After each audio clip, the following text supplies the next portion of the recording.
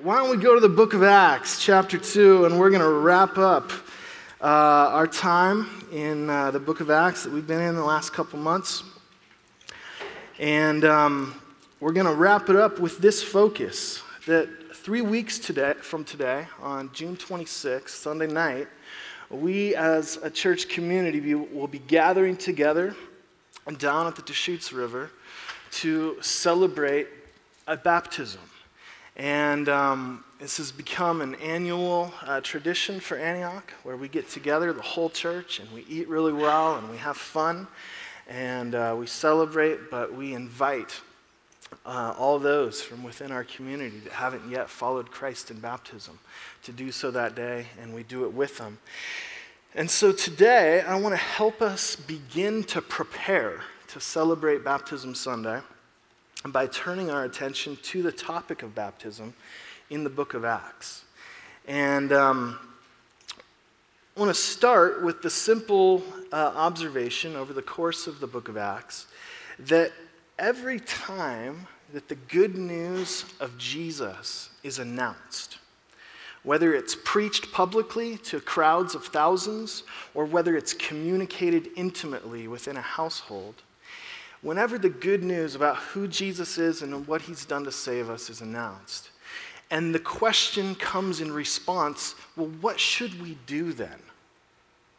If the story of Jesus is true, that God really has come to earth and made his dwelling among us, and that in Christ the kingdom of God has taken root, the seeds of God's kingdom have been planted in the soil of earth, and that Jesus has launched this cosmic revolution to make all things new by living the life we are supposed to live and dying the death we are supposed to die and rising victoriously from the dead and giving us his Spirit, if that gospel, if that good news is actually true, the people in Acts would say, so what do we do about that? How should we respond? And over and over and over again in the book of Acts, we see that the response is to repent and to be baptized for the forgiveness of your sins. And so let's look at the very first time that the gospel's preached. We saw in Pentecost Sunday several weeks ago this beautiful story of the Spirit coming and empowering the first church, essentially, and that when the gospel was first preached in our world, it was preached in every single language at once, so that no culture or no nationality or no ethnic group can claim precedence over any other within Christianity, but Jesus is truly Lord of all, and this gospel is good news for all. And what happens then is Peter in the book of Acts gets up and he preaches. He tells the good news, the story of Christ, and he comes to this point in verse 36 of Acts chapter 2 where he says, "Therefore let all Israel be assured of this, God has made this Jesus whom you crucified both Lord and Messiah." When the people heard this, they were cut to the heart and said to Peter and the other apostles, "Brothers, what shall we do?" Peter replied, "Repent and be baptized, every one of you, in the name of Jesus Christ for the forgiveness of your sins, and you will receive the gift of the Holy Spirit. The promise is for you and your children and all who are far off, for all whom the Lord our God will call." And with many other words he warned them and he pleaded with them, "Save yourselves from this corrupt generation." And those who accepted his message were baptized, and about 3,000 were added to their number that day. Okay, and so this is the first time that the gospel of Jesus is proclaimed. Thousands of people hear and believe and want to know, what should we do with this good news? Like, it demands a response, and Peter says, repent and be baptized. Okay, and so in the book of Acts, you'll find that this is normative, meaning this isn't just an isolated event that we're trying to build some sort of doctrine off of, but this, throughout the narrative, happens over and over again. Flip over several chapters to the right, a couple case studies real quick. As the gospel begins to spread, starting in Jerusalem, and then eventually working its way to the ends of the earth, the ends of the known world, it goes to Samaria. And you'll remember Jesus said, Jerusalem, Judea, Samaria, ends the earth. Well, here's where that happens. In Acts chapter 8, it goes to Samaria. And one of the apostles, a guy by the name of Philip, preaches. And in chapter 8, verse 12, it says, "But when they believed Philip, as he proclaimed the good news of the kingdom of God and the name of Jesus Christ, they were baptized, both men and women. Simon, this sorcerer, magician who's there, himself believed, and he was baptized. And he followed Philip everywhere, astonished by the great signs and miracles that he saw." Okay, so we see this pattern again, that the gospel's preached, people respond through belief or faith, trusting in Christ, and then the physical act of baptism. Okay, same chapter, the next story, Philip runs into this Ethiopian. And the Ethiopian's reading what we call the Old Testament, the book of Isaiah, and he's confused. And in verse 34, the eunuch asks Philip, "Tell me, please, who's the prophet talking about, himself or someone else?" And Philip began with that very passage of Scripture and told him the good news about Jesus. So Philip starts in Isaiah and preaches the gospel with this Ethiopian guy. Verse 36, as they traveled along the road, they came to some water, and the eunuch said, "Look, here's water. What can stand in the way of my being baptized?" And he gave orders to stop the chariot. Then both Philip and the eunuch went down to the water, and Philip baptized him. Okay, so immediately, on the spot, in the moment of him hearing and believing the good news about Jesus, he's like, we can't even finish this trip. We can't even make it to the end of this road. We need to stop right now, and I need to be baptized. One last case study in the next chapter, chapter 9, sorry. This is Saul. Before he is Paul, he is a persecutor of Christians. He's a great enemy of Christ and his church. And Jesus confronts Saul. He appears to him on the road to Damascus. And he confronts him and appears in such a powerful way that Saul literally goes blind and is unable to eat or drink anything for 3 days. Okay, and then as the story unfolds in Acts chapter 9, God sends this guy named Ananias to Saul to help him process what's going on as he's been confronted by the person of Jesus. And in verse 18 of Acts chapter 9, it says, immediately something like scales fell from Saul's eyes, and he could see again. He got up and was baptized. And after taking some food, he regained his strength. So again, Saul hasn't eaten anything or had anything to drink for 3 days. But when he finally sees Jesus, when he gets the good news, he goes and gets baptized before he even gets something to eat. Okay? So I hope we begin to see this pattern, that not only is it normative for a response to the gospel to include baptism, but there's an urgency to it as well. There's this sense of like, if this story is true, then I'm literally going to stop in my tracks. I'm not even going to make it to where I'm going. I'm not even going to get something to eat, but I need to be baptized right now if this story is true. And there's many more stories in Acts that tell us the same thing. This continues throughout the early parts of church history, where when the gospel goes forth, people hear it, they respond in faith and repentance, and immediately, on the spot, are baptized. Okay? And so here's the first thing I want to say as clearly as I can. That in the New Testament and in the life of the early church, there is no category for an unbaptized Christian. It simply wasn't a thing. That upon conversion, upon professing faith, baptism is just what you did. And so if you would have introduced yourself in the days of the early church as a Christian who hadn't been baptized, people would have looked at you like you're crazy. It would have been the same as saying like, yeah, I'm a dad, I just don't have any kids, and I never have.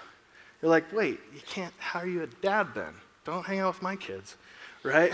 It's like, it just doesn't make sense.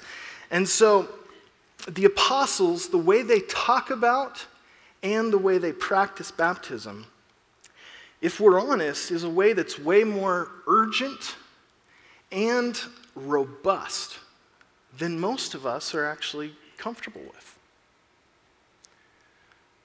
For many of us, and we all come from different backgrounds and faiths and traditions, and maybe you're Jewish or Muslim or British, I don't know where you're coming from, but for most of us, even in Christian traditions, if we take seriously how things tend to play out in the book of Acts, we go, man, they seem to take this thing called baptism way more seriously than we do. Okay? And so for a lot of us, baptism is something that's held up as a symbol. It's something that if we feel so inclined, it's kind of a nice thing to do. We have a sort of a sense of duty or obligation because we know that Jesus commands his disciples to be baptized and to baptize more disciples. And so we're like, yeah, I guess, we should probably do it when I'm ready, like when God leads me to that, or when I feel prompted, or when I feel like my faith or my life is in line or in order enough to feel good about being baptized. And it's just not the picture that we get in the New Testament. That it's like this physical act goes way beyond mere symbolism. And so what I would argue is that what most Christians have understood or believed to be true since the very early days of the Church of Jesus is that baptism isn't simply a symbol, but it's actually what you might call a means of grace. That it's actually a God-ordained way where he chooses or offers to pour his life into his people in a way that's not just symbolic, but in a way that's actually real. It's one of the ways that God chooses to give himself to us. And so the idea of means of grace may be new for some of us, and it simply is the pathways or the avenues that God has ordained to grace us, to gift us with his life, with his blessing, with his power, and with his presence. And the trick is that if I were to ask what are the means of grace in the Bible or that the church has practiced, we could actually probably identify a whole bunch. And depending on your background or your faith tradition, there's some that are going to be clearly articulated. But what I would argue is that the lowest common denominator that all Christians throughout history have essentially agreed upon that there's at least two. There are at least two God-ordained means of grace.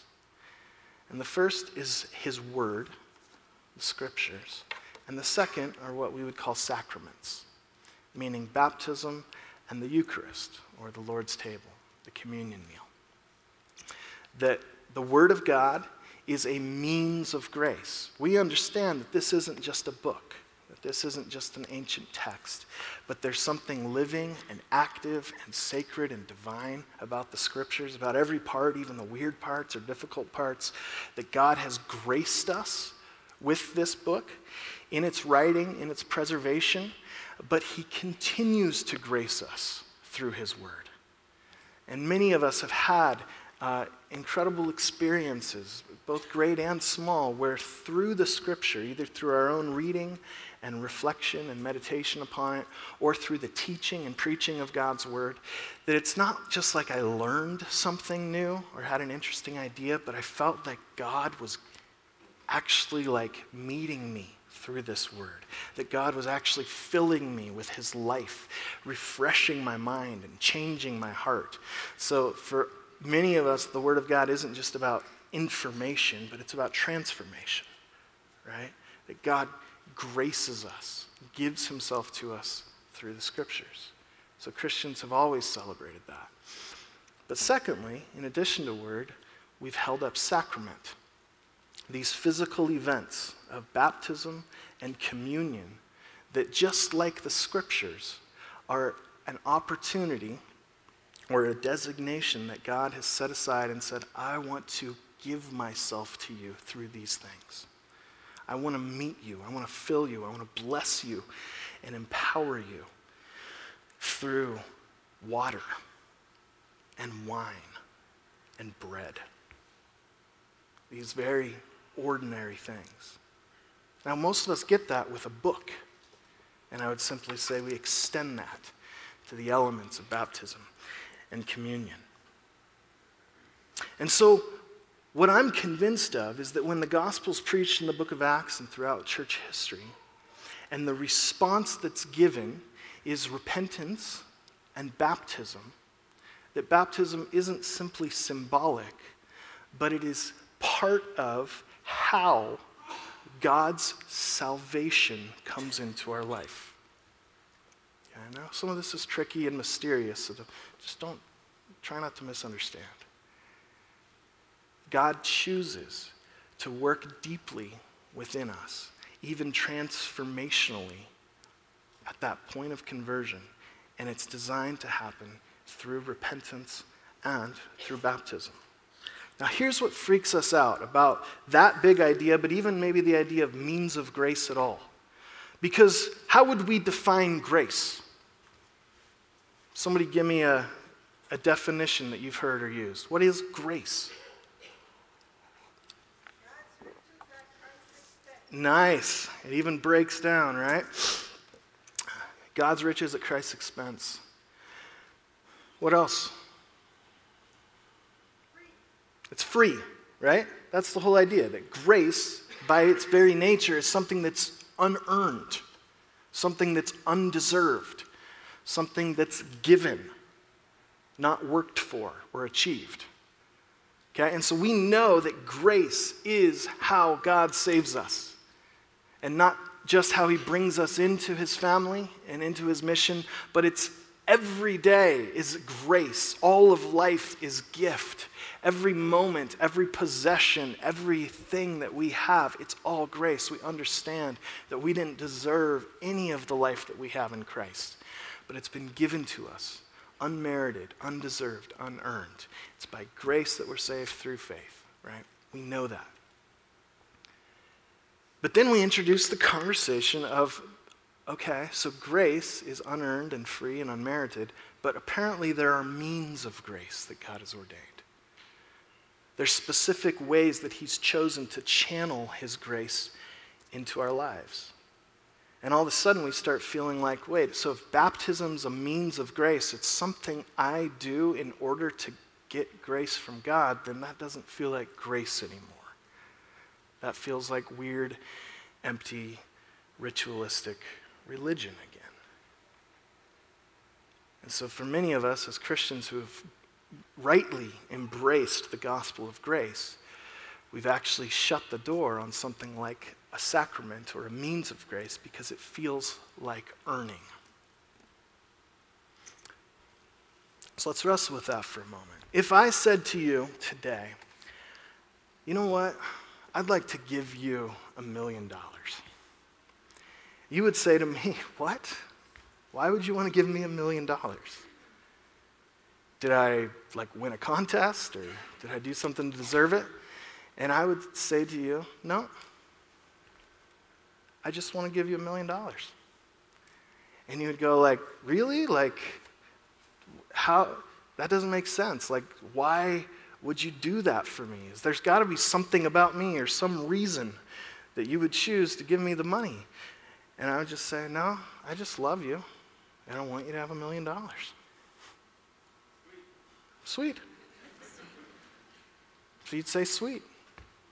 You'd say, okay, so what do I need to do? How do I get this $1 million? And I would say, you don't have to do anything. Just come to my house tonight at 7. And I'll give you a check. And you're like, that's it? You don't need me to do anything. No, just come to my house tonight at 7. So tonight at 7, you come to my house, you knock on the door, I hand you $1 million check, you go on your way, you take it to the bank, done deal. What's your address? You'll be very disappointed.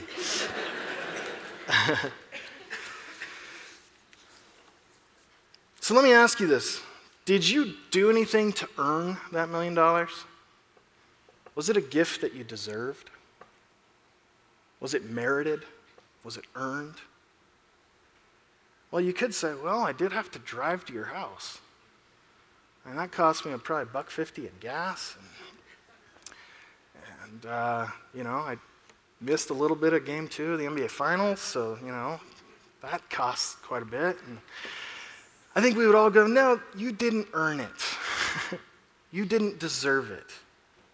All you did was simply meet me in the place where I had promised to give you that free gift. Do you see the picture? Like, the economics of it just clearly doesn't equal earning or even anything remotely similar to it. And so if that $1 million is a picture of God's grace, then a means of grace is simply, here's the time and place in which I want to give you this free gift. And you can't say by simply driving there and showing up on time that you somehow are negating the fact that it's unearned, undeserved, unmerited. You're simply positioning yourself in the place where I've promised to give you that grace.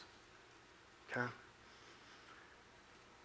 And I'm convinced that that's the picture that we would have of the God-ordained means of grace, of word and sacrament. And there's actually many others as well. Some that are less formalized or traditionalized.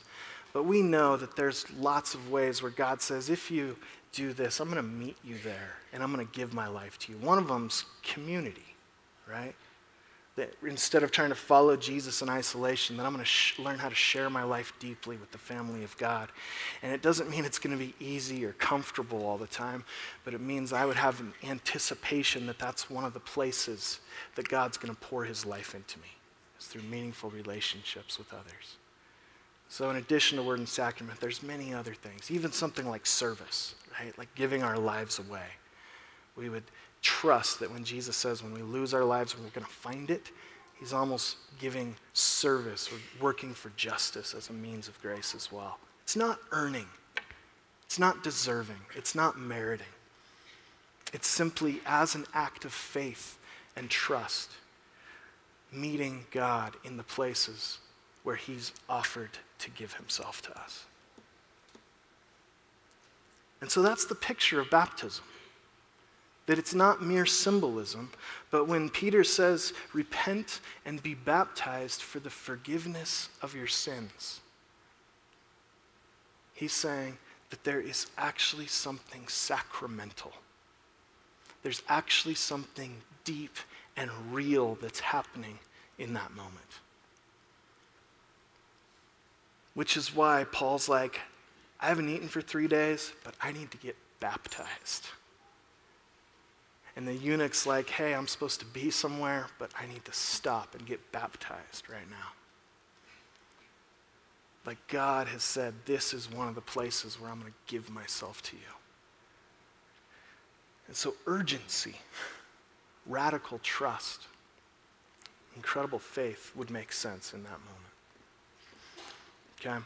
Now, where this whole thing of $1 million check and all that breaks down is that for us, and this is important to understand, that grace isn't a what. Grace is a who. Grace isn't just all the good things that God does for us or gives to us.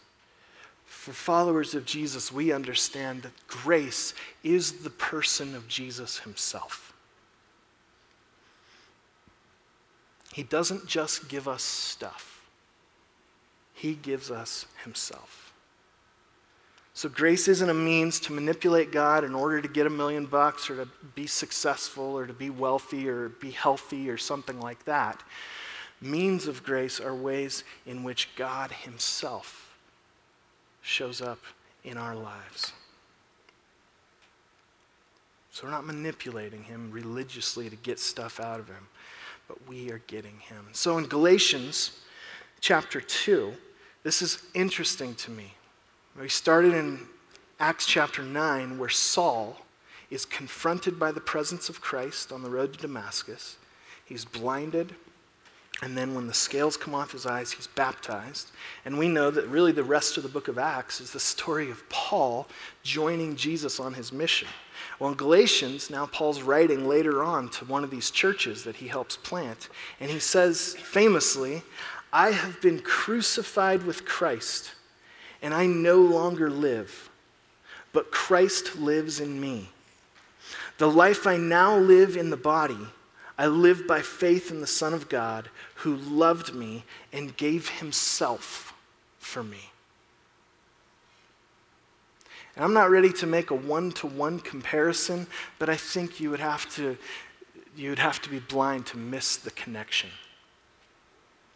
That when Paul says, I have been crucified with Christ and no longer live, but Christ Jesus lives in me, we're going, well, Paul, you're still alive. When did you get crucified? And I have a feeling part of Paul's answer would be, yeah, back in Acts chapter 9, when I was baptized.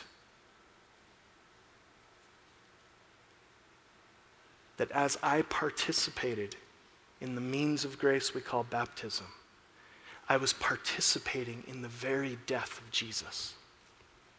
And when I came up out of that water, I was participating in the resurrection of Jesus.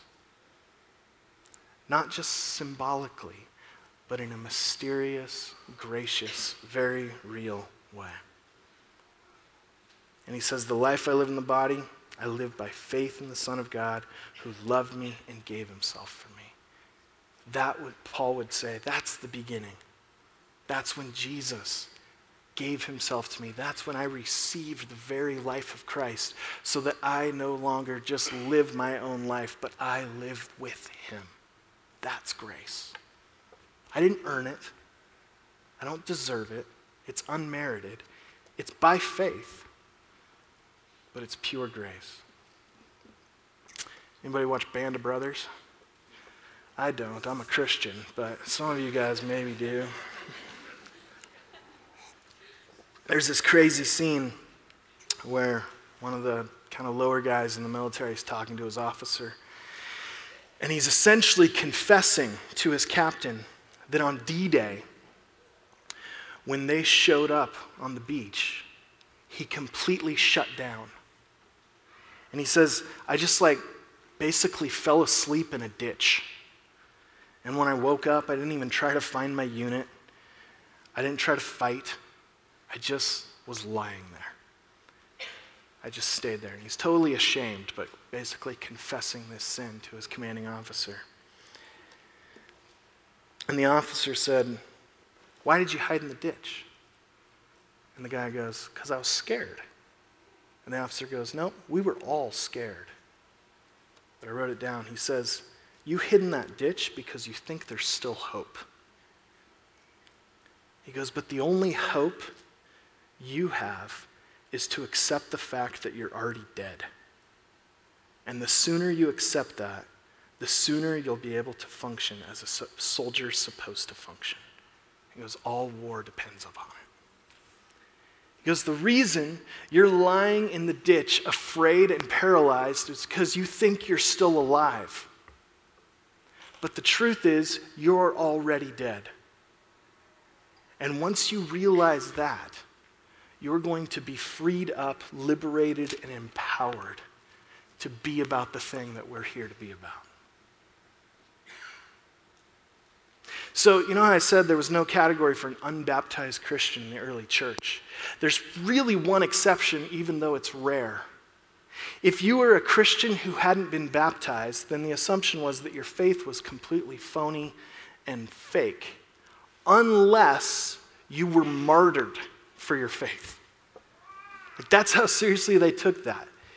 If you've been killed for your faith in Jesus, you were probably legit. Even if you weren't baptized. The connection has been there from the beginning. That in baptism we are crucified with Christ. That we lay down our life. That we no longer live. that we participate in the death of Christ, that we are allowing all of our sins, past, present, and future, the sins that we've done and the sins that have been done against us, are laid upon him and buried in the ground and left there as he resurrects from the dead, and we are invited to be raised with him.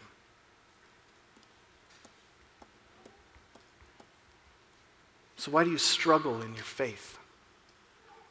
Because you think you're still alive. But true hope is found in realizing you're already dead. For early Christians, to be baptized often meant that you would lose your life physically. That the church was persecuted, hated, and oppressed. And so to be baptized, and if somebody found out about it, likely, in many times and places, meant you would be imprisoned and even executed. And early Christians still did it. Why? Because they knew they were already dead. Their life was hidden in Christ. And they no longer live, but Christ Jesus lives in them. Turn with me, final place, to Romans chapter 6.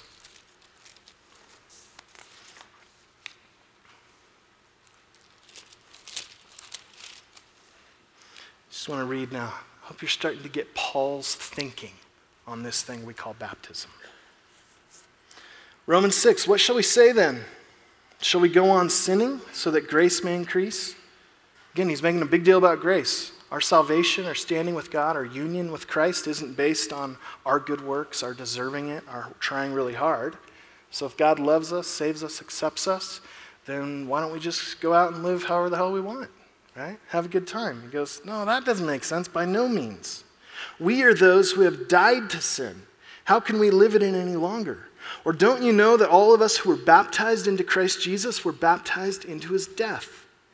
We were therefore buried with him through baptism in death, in order that, just as Christ was raised from the dead, through the glory of the Father, we may live a new life. For if we've been united with him in a death like his, we will certainly be united with him in a resurrection like his. For we know that our old self was crucified with him, so that the body ruled by sin might be done away with, that we should no longer be slaves to sin, because anyone who has died has been set free from sin. Now, if we died with Christ, we believe that we will also live with him. For we know that since Christ was raised from the dead, he cannot die again. Death no longer has mastery over him. The death he died to sin once and for all, but the life he lives to God. In the same way, count yourselves dead to sin, but alive to God in Christ Jesus. Therefore, do not let sin reign in your mortal bodies so that you obey its evil desires. Do not offer any part of yourself to sin as an instrument of wickedness, but rather offer yourselves to God as those who have been brought from death to life, and offer every part of yourself to him as an instrument of righteousness. For sin shall no longer be your master, because you are not under law, but under grace. Okay? So I hope that you're starting to get this picture, that the way that God graces us with himself, the way he unites us to Christ and gives us new life, new identity, new everything, has its beginnings in this act of baptism. It's not earning, it's not deserving. It's simply God saying, here's where this journey starts for you. Participate in the death and resurrection of Christ. As you go down under the water, as you're raised back to life. It's not just a memorial. It's actually you joining yourself to Jesus. Here's what's crazy about baptism. And actually it's different than other religions as well. In Judaism, there's a practice really similar to baptism called Tevilah. So if you're somebody who wants to convert to Judaism, you sit in this tub of water and you wash away your impurities. And when you get out, you're a Jew. Is that how we do baptism?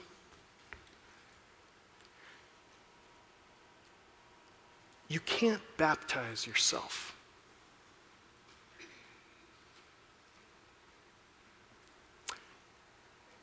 The baptism that Jesus invites us into isn't something you can do for yourself. It's something that's done for you. It takes another person, sometimes two. It's a gift. It's received. So I just want to be as clear as I can that I'm not talking about something that we do for God. Baptism is actually something God does for us. And we participate in a physical way by baptizing one another.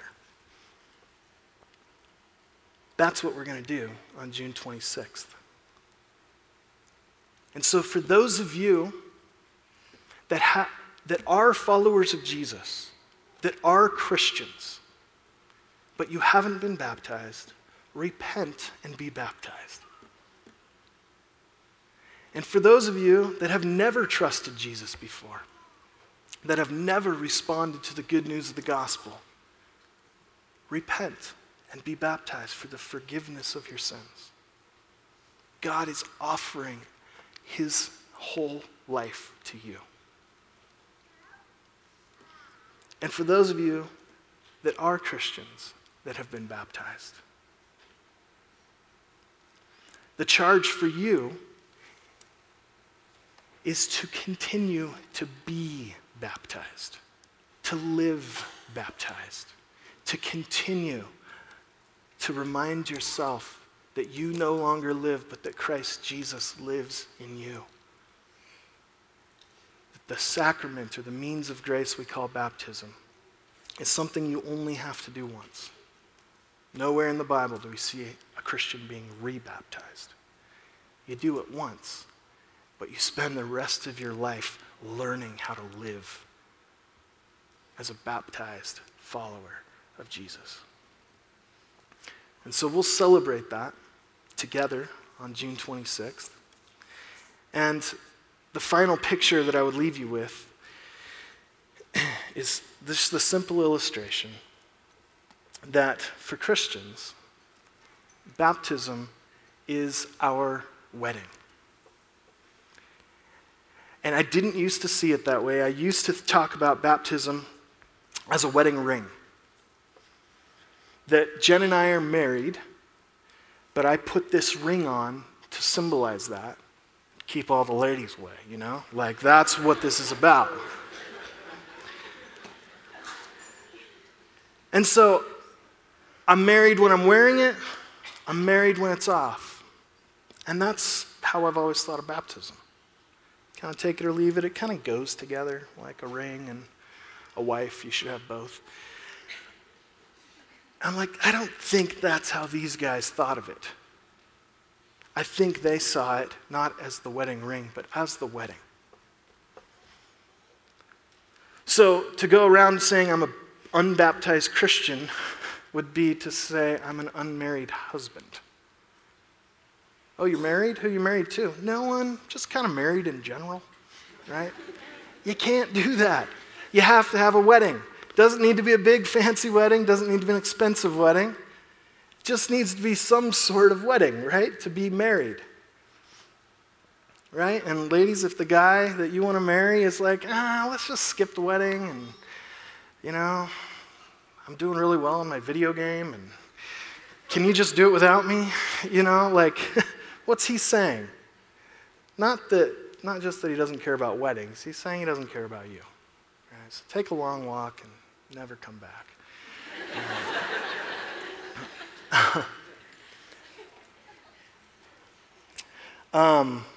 That's how seriously the Bible holds this up. Now, it raises some questions like, hey, what about the thief on the cross, right? And it's like, hey, if you want to model your life after that guy, go ahead. The norm in the scripture is that baptism accompanies the act of faith and repentance. Not as something we do to earn God's grace, but simply as a way of positioning ourselves to receive the gift of new life. So, we'll probably keep talking about this next week, but that's where we'll stop for now. And the band will come. And my hope is that this morning we would see ourselves as recipients of grace, the grace that is Jesus, through baptism, but also through worship, through prayer, through even something like giving. As we give generously, there's a means of grace there. And we are the recipients of great love. So, Father, we thank you so much that you are a gracious God. You truly are. And it's easy for us to lose sight of that. It's easy for us to either see ourselves as those entitled to grace or as those who are undeserving or unable to receive you. And your gospel levels all of that stuff out and convicts us of our sin, but also gives us the hope of new life. And so we thank you for the gift of baptism. And for me and for my brothers and sisters here who have been baptized into Christ, we thank you that whether we realized it or not, in that moment, that you gave yourself to us in a significant way. And we pray that we would be a people who continue to live with open hands to receive life from you. So we repent of our sin, we repent of our idolatry, we repent of our self-sufficiency and our entitlement. And we say thank you, Lord, for the life that you've given us together. In Jesus' name, amen.